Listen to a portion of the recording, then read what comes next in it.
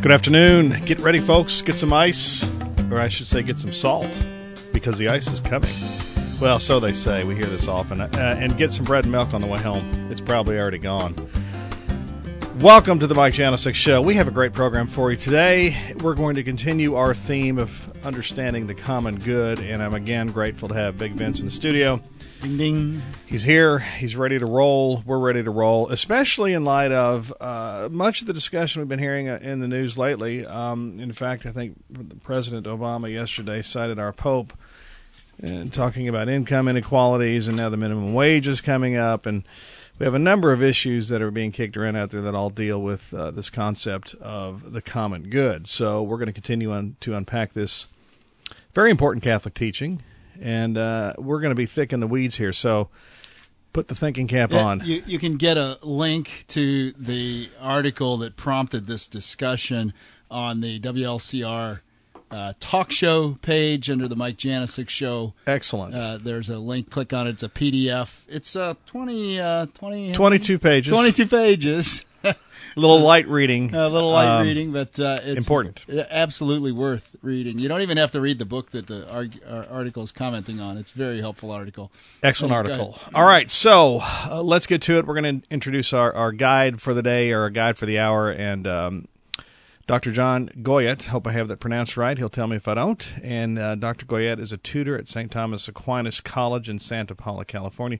You notice that the saint just rolls off. I see Thomas Aquinas, and I put a saint in front of it, whether it's there or not. Aww. I think that's a good thing. Yep.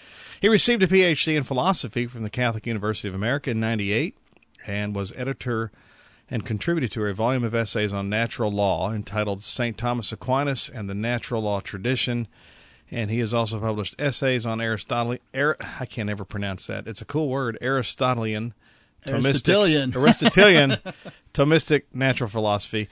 Cardinal Newman's idea of a university, and St. Augustine's notion of education and on Christian doctrine. Publications have appeared at Catholic University Press, St. Augustine Press, the Thomist Nova et Vetera, Maritain Studies, and the National. This is a great one, by the way. National Catholics Bioethics Quarterly. Fantastic publication. And we welcome on board to the Mike Janicek Show Dr. John Goyette. Dr. Goyette, do I have your name pronounced correctly, first off? That's correct, yeah. Super. And thank you for having me. Well, thank you for being with us. I'm going to kind of turn this over now. Yeah, I'd say thanks for a great article. Really nice job on that. And Our audience has been listening to us talk about the common good, but it is a little thick to really extract all this information from particularly St. Thomas Aquinas, and I think your article has done a very good job of it. So I wanted you to kind of go through some of the points that you make in the article, and I guess we'd start with what is a good, and we've kicked around a couple of different ideas on that. Doctor, what do you think? Well, let's see. Aquinas, the article is mainly kind of exposing or laying out Aquinas' notion of the common good. And Aquinas is a great student of Aristotle who says that the good is what all things desire. And so Thomas kind of starts with that formulation. And but when he explains that expression, Thomas notes that finally, that something is desirable only insofar as it's perfect. So you might say, hey, the good is what all desire, and you might think, well, as long as something is desired by somebody, that makes it good. Well, Thomas kind of clarifies the expression to make it clear that what we mean by saying something is good is it's the kind of thing that objectively is desirable, and that's because it's something that's perfect. And Thomas himself will say that the good is each thing desires its own perfection, and so the good for something is what makes it perfect.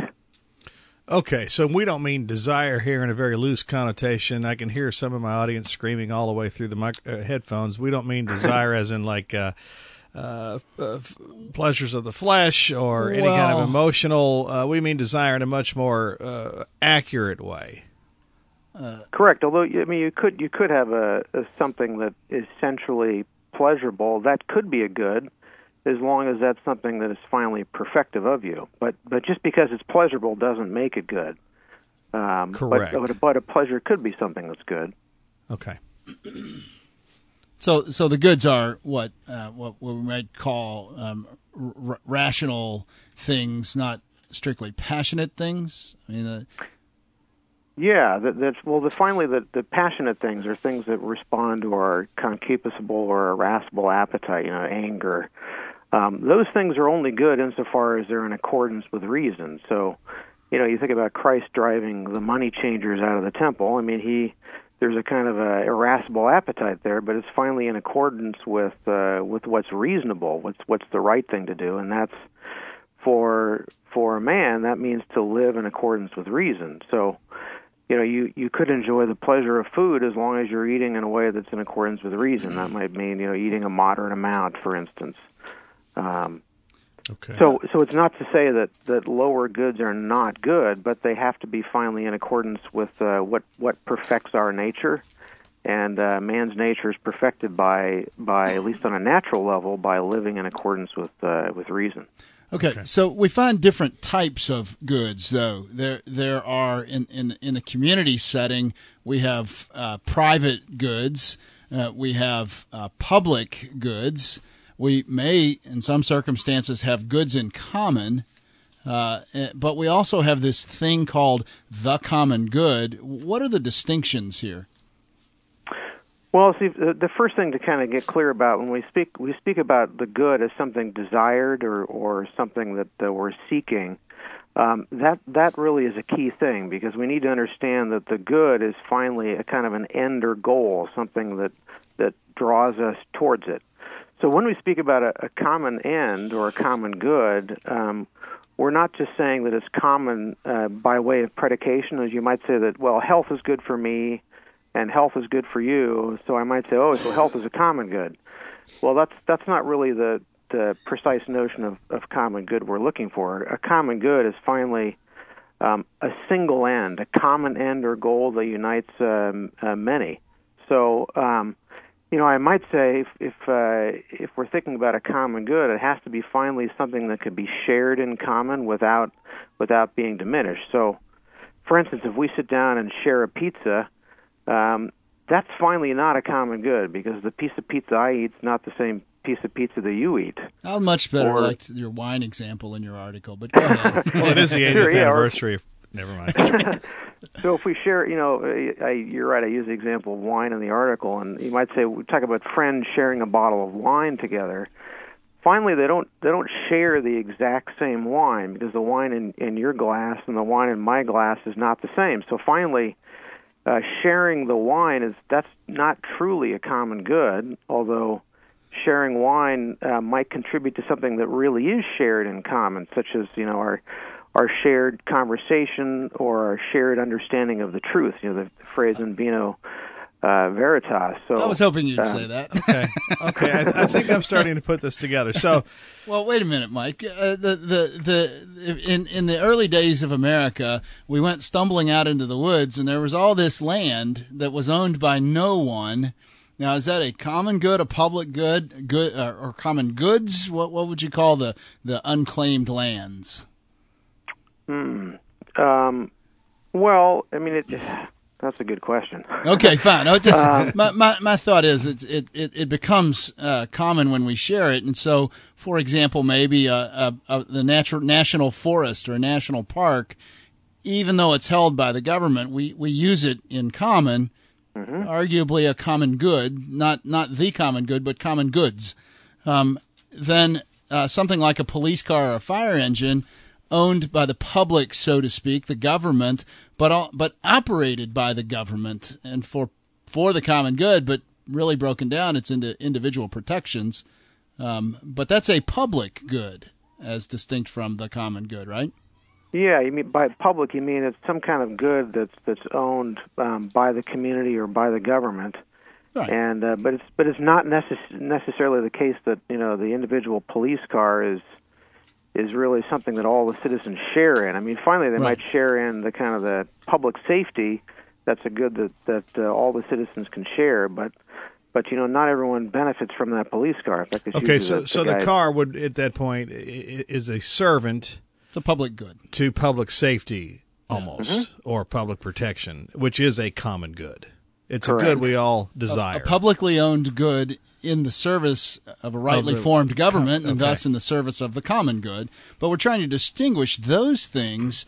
Maybe particularly what we're trying to do is distinguish private goods, like my individual health care, my individual dinner tonight, and the house that I go home to, from the government's role in protecting and furthering the common good. And so we're trying to get to a definition of the common good.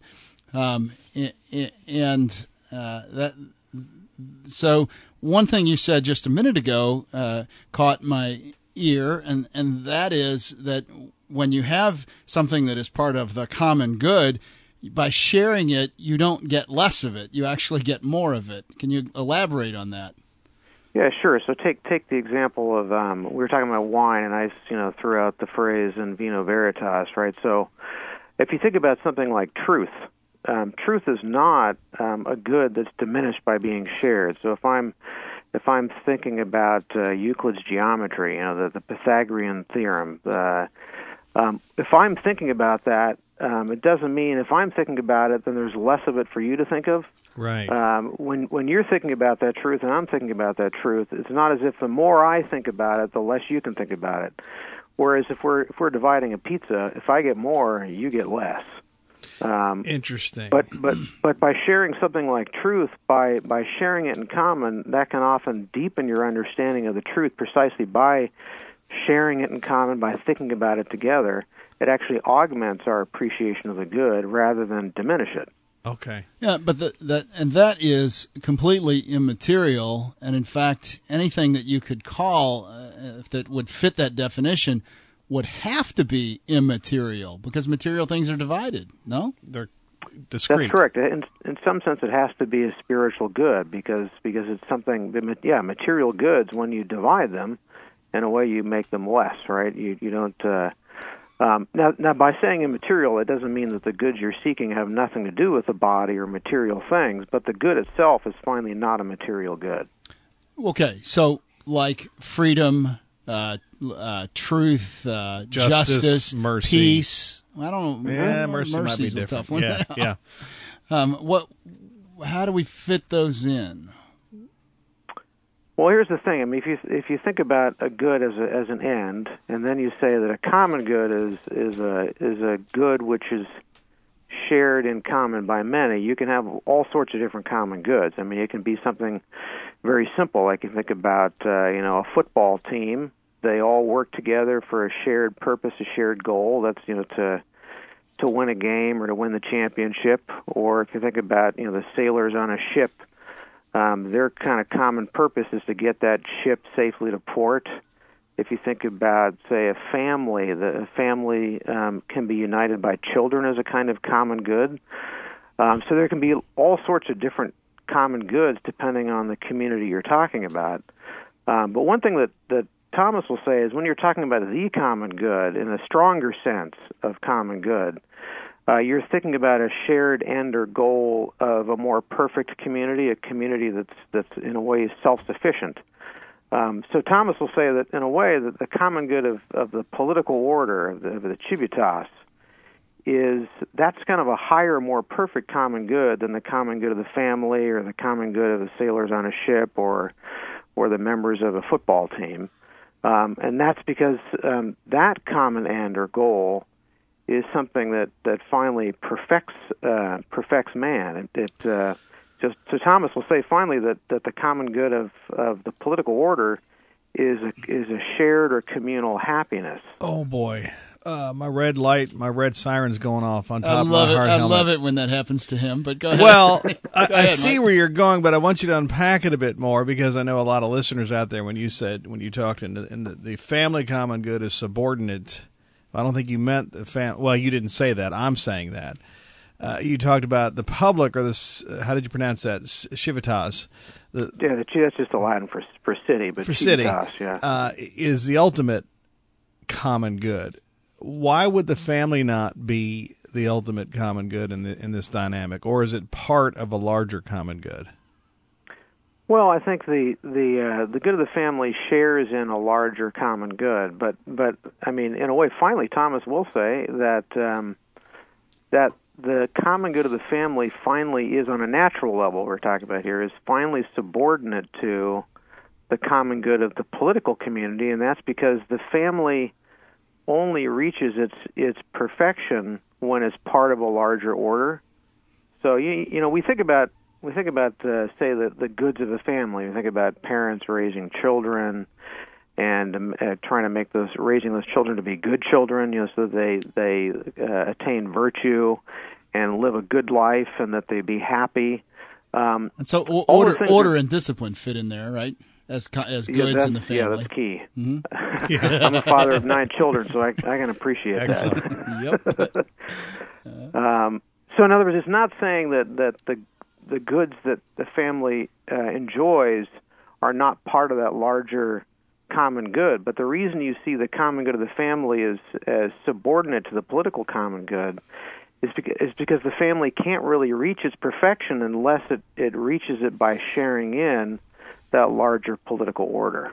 Okay, but we're not saying here that the family is subordinate. Yeah, we're not reversing the principle of subsidiarity here. Correct. Thank you, Vince. That's what he's worried about. Yeah. Well, I can see how some people, and I think that has been abused. I think it is. I think the concept, but the perfection of creation is the perfection of human society, and that happens as a universal matter. And so the family contributes to, and ultimately becomes a community, and then the community becomes part of a nation. And I think people can. Civitas is, as far as it seems, Aquinas or Augustine and not Augustine, Aristotle and Aquinas seem to take it. Do they?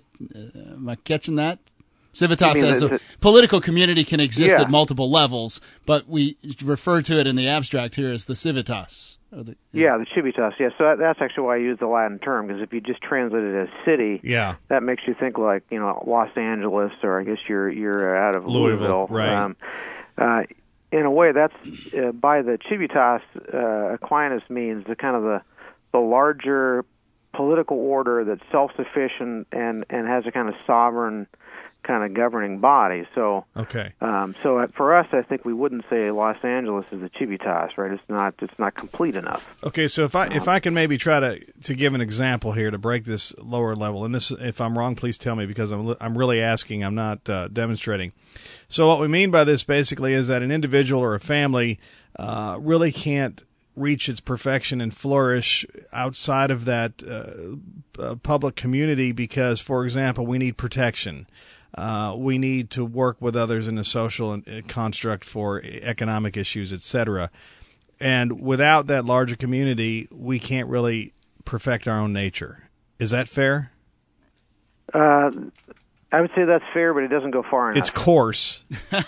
Well, I don't know if it's coarse, but that's just Mike. It certainly is the case that you need protection, and you need a certain amount of material well-being and economic flourishing. All those things are true. Right. But if the political common good is reducible to nothing more than safety, protection, and providing an economic marketplace that's fair and stable, all of those things we're talking about, the protection, the stability of the economy, the material goods, all those things are finally only instrumental good. Right. Okay. They might be common. In other words, they're common because we share them in common, but they're finally only instrumental in the sense that they're ordered towards something more perfect than that, and that is it's ordered towards happiness, or what Thomas would call the life of virtue. So okay. It's not just that the family needs physical protection, police force or an army, and it's not just that the family needs kind of a stable economy where it can flourish materially. It needs the larger political order, especially for the moral good. Mm-hmm. Mm-hmm. Let that sink in. I'm letting that, before I ask a question that would be stupid, I'm going to let that sink in. Okay, go ahead, Vince. Sorry. Well, I guess we covered it. One thing I bristled at in your article was that the discipline of the family was insufficient to create virtuous men or people, and the example you gave was a child who was unruly. Of course, as a father of 9, I guess you get some clue that your early efforts at discipline bear fruit in avoiding the terrible twos and then ultimately the terrible teenage years. The 18ers. And so why do you say that the family is not sufficient there to perfect the child into a man or a woman of virtue? Okay, well, here's it's important. There are kind of two ways in which that's true. You talk about discipline. It's not true that every family needs the compulsive power of the state, the coercive power of the state to deal with unruly children. That's probably more an exception than the norm. But first of all, you got to think about it this way: there are, when you think about teenage boys, at some point they get big enough, and in some cases, no longer able to be controlled by their parents. So you need to have a larger... Critical words, in some cases. Go ahead. In some cases, that's right. So I would say in some cases that's true, but that's not, in a way, the most important way in which the family needs the larger political order. The larger political order is especially needed when you think about the kind of teaching function of law. So law... You can think about law as kind of coercive power. That is, you don't obey the law, you get pulled over by the police, and if you continue to misbehave, then you'll get sent to jail or have some other penalty. But the other more important and higher function of law is as a kind of moral teacher. And so Thomas, when he defines law, he'll finally say that law is a work of reason. It's only secondarily a kind of coercive force. The primary function of law is to make manifest which things are right and which things are wrong for Thomas. So Thomas will actually say that the purpose of human law is to make manifest and to particularize those more general principles of the natural law that all men, in a way, have written on their hearts. But the natural law is so general, it needs to be particularized. It needs to be made more specific. It's written on their hearts in crayon and marker. Wow. So now I finally understand why this whole marriage issue is so, so important. We're bringing our political commentator along here. Well, I mean, we're talking about the political common good, and I don't want to diverge off on that topic, but boy, there's a lot now to unpack there. Yeah, but and certainly those applications are fine. But our endeavor here is to get down the principles and understand the whys. That's WHY apostrophe S anyway. Of why we do this, and these principles come before we get to the particular. Yeah. No, I don't want to go. I don't want to go down to the applications. I do want to ask this question. I can certainly see why your article, Dr. John Goyette and Thomas Aquinas and Aristotle, would have some serious issues with some of the more libertarian aspects of the Tea Party movement because of what I perceive to be kind of a rejection let me put it this way, more of an adherence to a radical individualism. But what about some of the collectivist notions we see built on the back of what we call the common good? How do we make those differentiations? We're going to do the whole next half hour on that. Okay, well, so let's come back to that. I got one more thing I want to make sure we talk about in the principal introduction here, and you said once, but it needs to be repeated. I think the definition of common good in terms of common end rather than the instrumentality. Go over that one more time for me. Yeah, so when we talk about a common good, that word can be thrown around in a lot of different ways. But when we say common good, we mean it's a common end or goal. And by common end or goal, we mean that we're talking about one good, something that's one in number, that's able to be shared by many without being diminished. So I can speak about sharing something, like a pizza or a bottle of wine. But when I share that good, I'm not really sharing the same good. I eat one piece of pizza, you eat another. I drink one glass of wine, you drink another glass of wine. But the common good in the strict sense, the proper sense, is a single good that can be shared by many without being diminished, like the good of truth. You and I can both think about the same truth, and it's not as if the more I understand it, the less you understand it. It's right there with the wine and the pizza. I mean, we went out and bought these things together and brought them back and sat down to talk. They are common goods because we own them in common, at least in a legal sense. But the common good that really comes out of that is the civic friendship, the fraternity, and the discussion and the learning of truth, which we both want as ends. Those are the ends of our purpose, our meeting and our food and drink with it. But the wine and pizza are instruments to that end, correct? Correct. That's right. Okay, that's well, right, I would go beer with pizza, but that's a whole other show. So get over it, dude. You just not getting them with the Italian stuff, okay? It's wine that goes with pizza. Okay. So like justice would be a common good that we all share that's not diminished by our pursuit of justice in the society. Is that accurate? Yeah, that's right. Okay.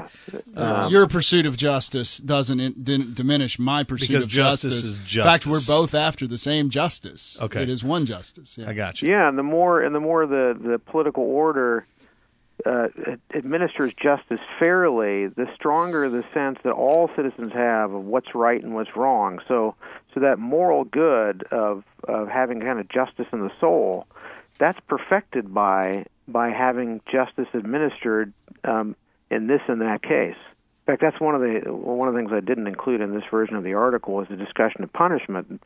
But punishment has a kind of moral dimension that it manifests. First of all, that the criminal is a moral agent, and that he deserves blame because his actions are morally vicious or wicked.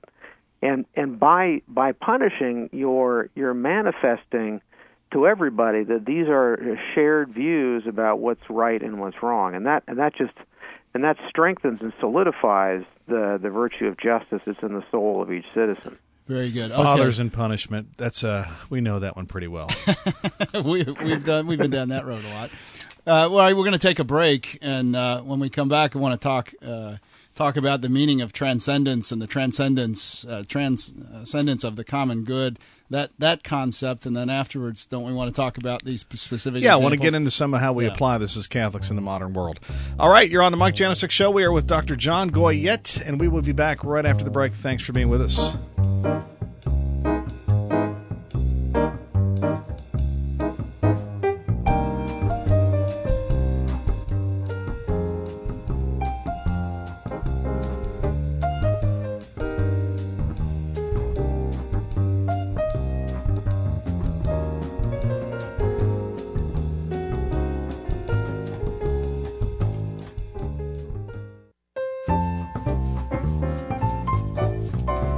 Welcome back to the Mike Janicek Show, or the Mike and Vince Show. We got to just start calling it the Mike and Vince Show. I like being able to not show up whenever, not have you complain that's about true. it. All right, we are with Dr. John Goyette. He is a tutor at St. Thomas Aquinas College, a brilliant philosopher, obviously, if you've been listening to the first half of the program.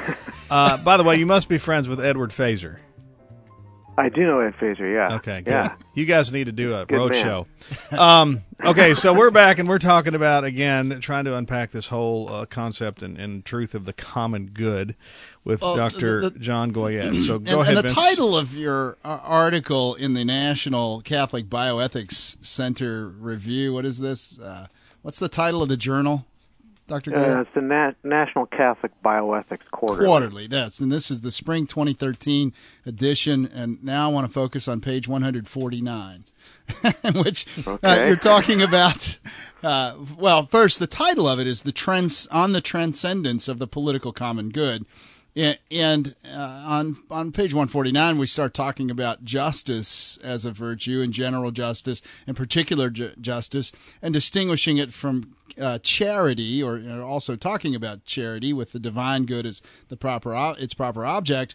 But I want to talk about what do we mean by, if we're going to say that the common good is transcendent, what does that mean? Is that a way of saying that that's what the government has to first focus on, or should primarily focus on? Sort all this out correct. for us. Well, okay. So first of all, by transcendence, that might be taken to mean kind of transcending the natural world. That's not what I intended in the title of the article. The principal meaning I'm using here of transcendence is just that the common good transcends the good of individuals or families that share or participate in that common good. So by calling the political common good transcendent, I'm primarily trying to contrast Thomas's view, Aquinas' view of the political common good, with the notion of a political common good that's merely instrumental.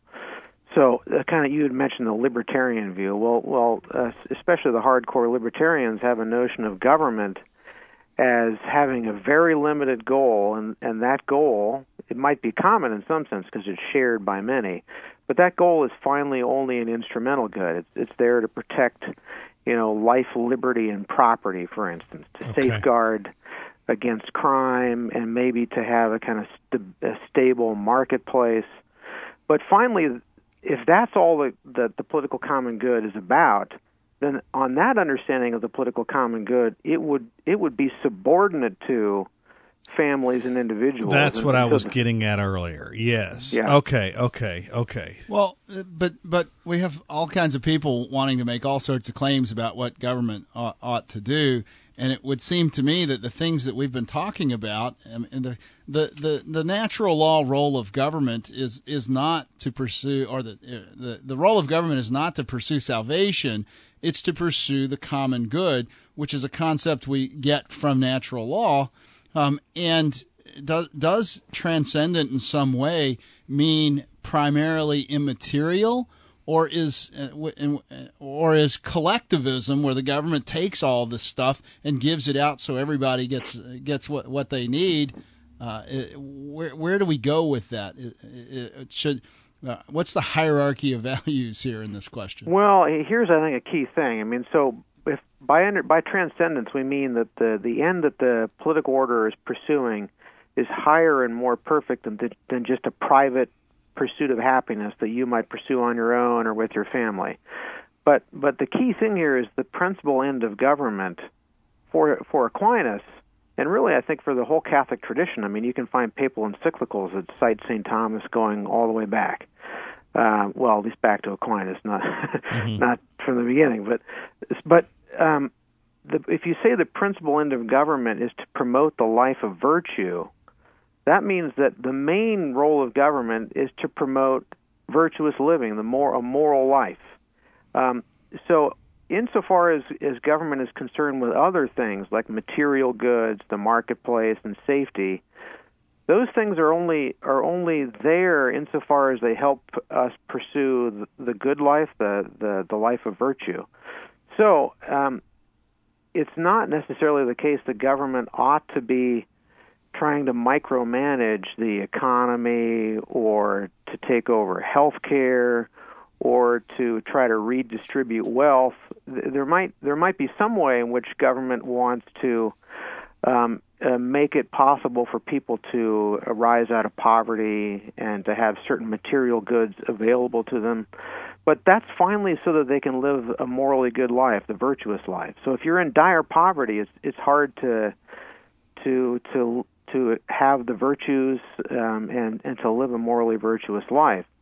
So as long as you see that the principal end is the life of virtue, then that raises lots of questions when you're asking about, say, government programs that want to redistribute wealth, or obviously the big thing on the front burner now is Obamacare. Mm-hmm. And if you think about, about it. Go ahead. I don't know that we can. We have to take the virtuous life as something other than the Catholic definition. I think, to the extent that includes revelation and salvation, since our government, civic government, is not primarily religious. Am I missing a no, step here? Yeah. By saying the virtuous life, I'm understanding that to mean on a natural level, and it's not we're not talking about faith, hope, and charity, and we're not even talking about the kind of the moral virtues insofar as they're ordered towards salvation. We're talking about on a natural level. So that if you think about, Aristotle has a famous book called the Nicomachean Ethics, where he outlines the moral life from a natural standpoint. He didn't have grace, didn't have revelation, but you can see from a natural level there are certain, whether or not you're a Christian or a Jew or a non-believer, you can see that certain qualities of the soul are good and excellent. So you might talk about the courage of a soldier or a police officer or a fireman, or you talk about someone who's generous. So kindness or generosity is a kind of virtue. You don't have to be a believer to recognize that. Okay, but the government regulates and teaches in passing laws. And, for example, they pass laws regarding minimum wages. And if the government decides that everybody should have $100 an hour as their wage that will provide the possible virtuous life, there's more than one kind of problem with that. One of them may be a prudential economic argument because you're going to put most people out of work because nobody's going to pay them. But that's a practical argument. I'm looking more for a philosophical reason. Is that the proper role of government to even set a minimum wage? Well, I think it's a complicated prudential question. I think the point you raise about it practically, that's maybe the more obvious thing that. Might drive businesses out of business. But I think earlier you brought up the notion of subsidiarity, and I think this is a really key point. If the principal end of government is to promote the life of virtue, first of all, it's only concerned about material goods insofar as it's necessary to promote those so that one can live the good life. But if you think about something like the minimum wage, I think there's a real question about how far should government get involved in determining things like that, micromanaging economic forces. How far should it go there? Because at some point, the more government micromanages, the more it's in a way eliminating or reducing individual liberty. And certainly for Thomas and for Aristotle, you can't live the good life unless you have a certain amount of liberty. You need to be able to make decisions on your own, and you can't be generous, for instance. If the government takes all your money and they redistribute it for you, you can't exercise the virtue of generosity, right? Correct. You can't exercise. We can't have charity hospitals if the government makes them liable for everything. Well, but those again, in fairness, I think most of those are prudential arguments, and why. But that's why we're trying to get to it. Right. We want to know and I guess where's the role of the church here? I understand Aquinas' point on the law, but what about the church in the sense of teaching the faithful? How does an employer go about paying his employees? It strikes me there's a role there, but Vince is right. What are the philosophical implications for the common good when we talk about these kinds of government involvement in liberty? You've got. Well, go ahead. Well, just one thing I think maybe is important is I don't think that you can just in principle say the government has no role in determining economic matters or making, say, labor laws. For instance, child labor laws seem like they're a good thing. Correct. It's a bad thing to have young kids, before their bodies have matured to, work in a factory with, minimal lighting and work 10 hours a day. Certainly, that's true. And OSHA laws for the protection, the safety of workers. No, I think environmental protection laws, you can't fail to justify that. The community has a responsibility, and it's all prudential where you draw those lines, and we can scream and argue in legislative sessions all day long. But the thing that the government through law teaches, it also mandates, and the government through its programs can provide. And so you might say, okay, well, if the government wants everybody, the poor, to have health care, let them open up clinics and pay for that and use tax money to do it. Okay, maybe.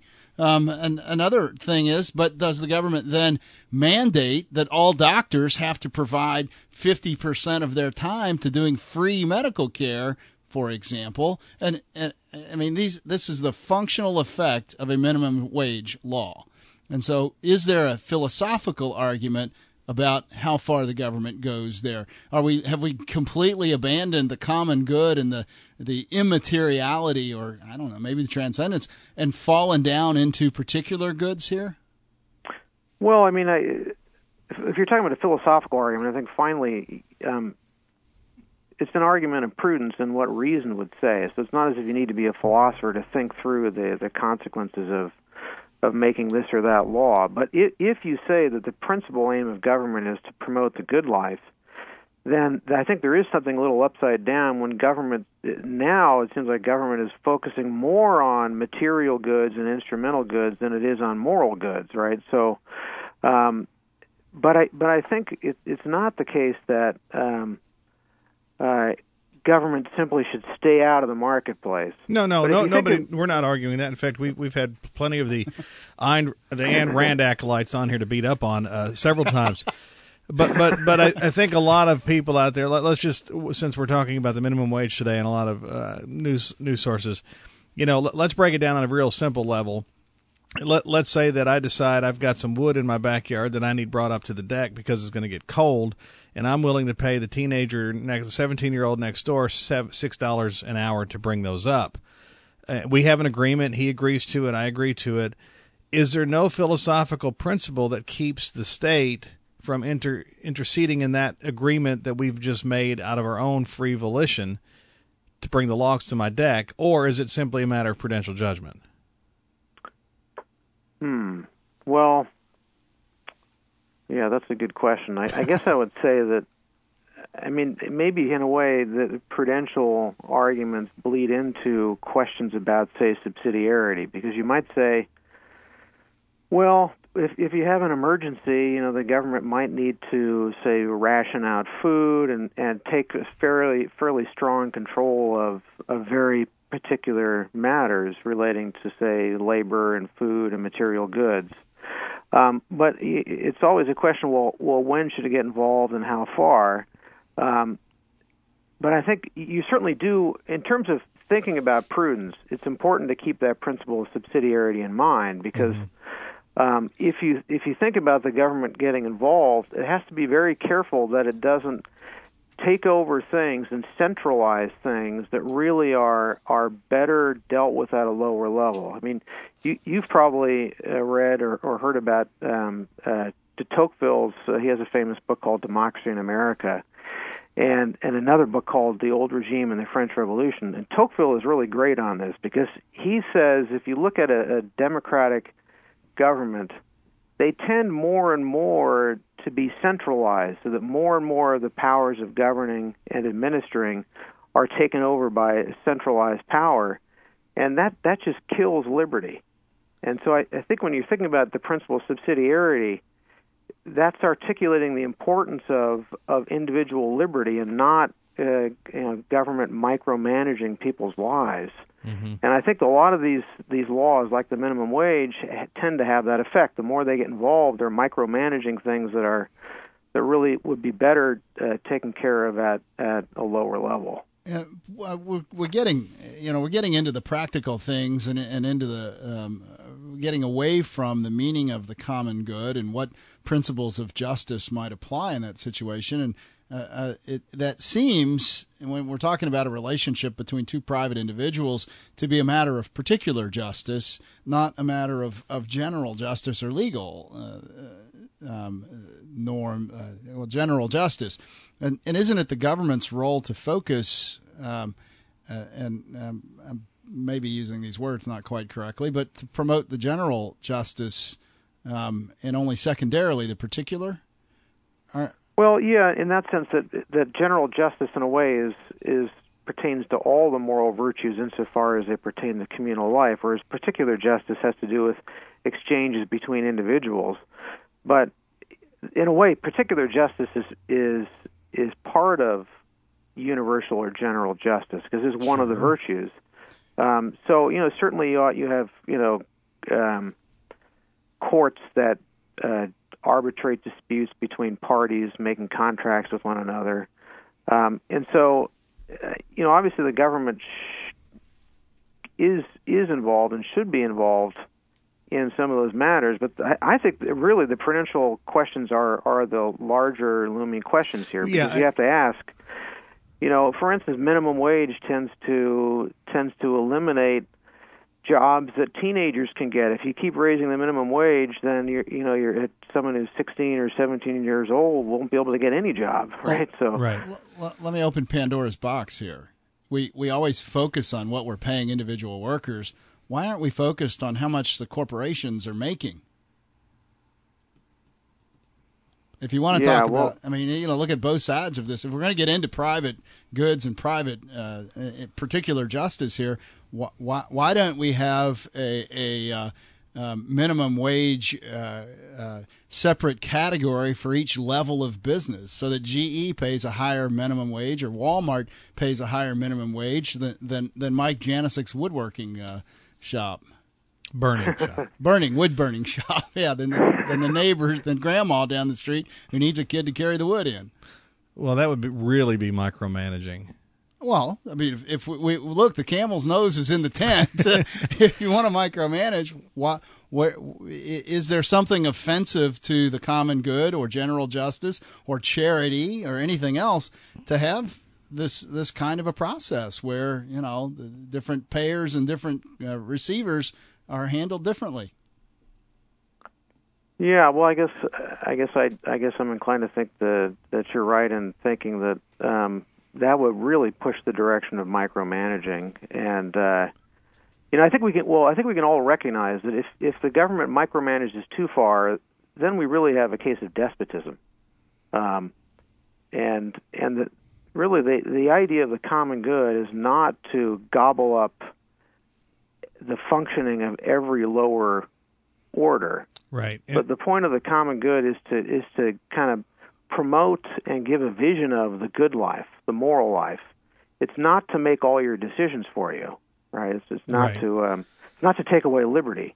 In fact, liberty is a key thing. You need liberty to live the good life. If you don't have any liberty, then you're not making your own decisions. You can't live the life of virtue. Well, and this is a question I want to ask, because you're talking again gobbling up lower orders, and we're back to the principle of subsidiarity.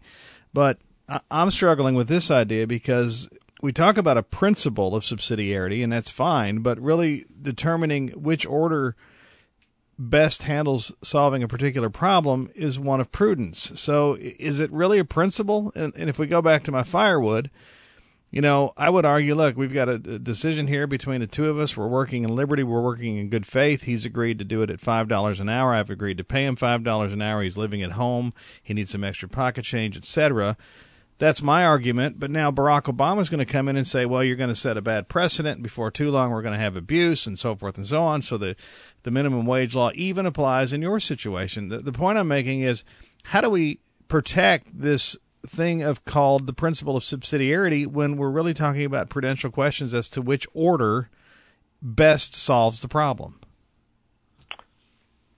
Well, I don't think there isn't kind of one general statement that's going to settle that question. But I guess I would say that because you have abuses in some places doesn't mean that you need to necessarily jump in and have some kind of uniform, centralized government program. You've probably heard the phrase that exceptions make bad law.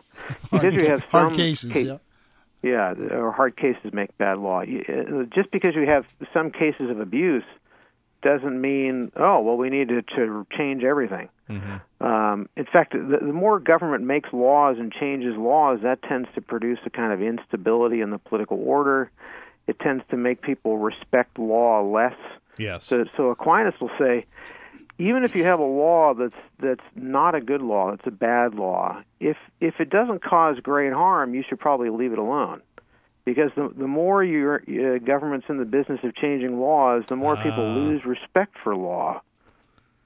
Interesting. So, every time you have a problem, like you have a school shooting, say, we better totally change the laws. Yeah. I mean, that's a dangerous precedent to always be making new laws. So every year we've got thousands of pages of new laws on the book. That's kind of a dangerous thing to do. Yeah, and it also gives the impression of arbitrariness and capricious behavior, and of course, then you get into this question of respect for the law. And I think, regrettably, that's where many of us are today in America, especially the small businessman. I won't ask you to comment on that, Vince. We're getting a little afield from what I had hoped our topic was, and I guess my point would be that we want to talk about law as teacher. We want to talk about law as compulsion. But the end of all these things is the common good, and I guess the problem is the collection of individual goods by all the different ways that we deal with that. Necessarily or appropriately a part of the common good? Well, I mean, if it's just a collection, then it's not a common good.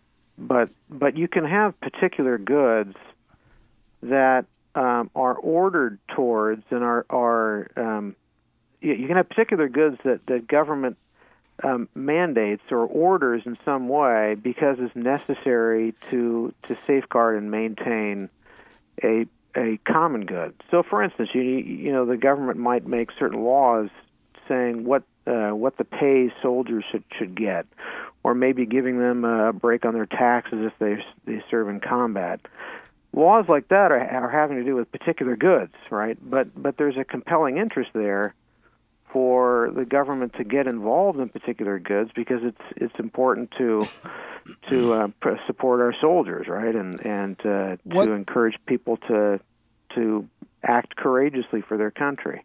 Well, then what keeps us from? I mean, there is a special case where the soldiers are serving the government. They're employed by the government. They're public employees, if you will. But the minimum wage thing is slightly different. It's not the government that's paying those wages.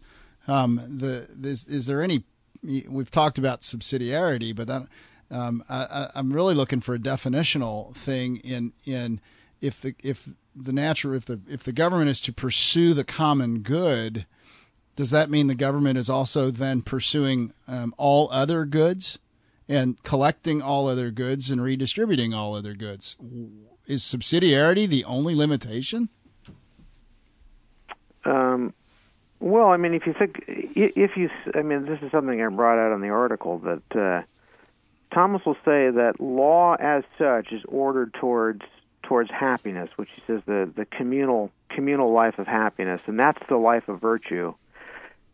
Law only pertains to other goods insofar as they contribute to that. So if you have something that doesn't bear on the common good, then law does not have any jurisdiction to deal with it. But I'm a lawyer. I can make everything fit into anything. I mean, it's just, come on, that's what you do. And I can argue that Mike's situation with the teenager, separate from child protection laws, is it should be $100 to carry the wood up to the house because, heck, Mike probably has it. I don't care in this particular case because I'm only focused on one side as government. But, why not have $100 minimum wage?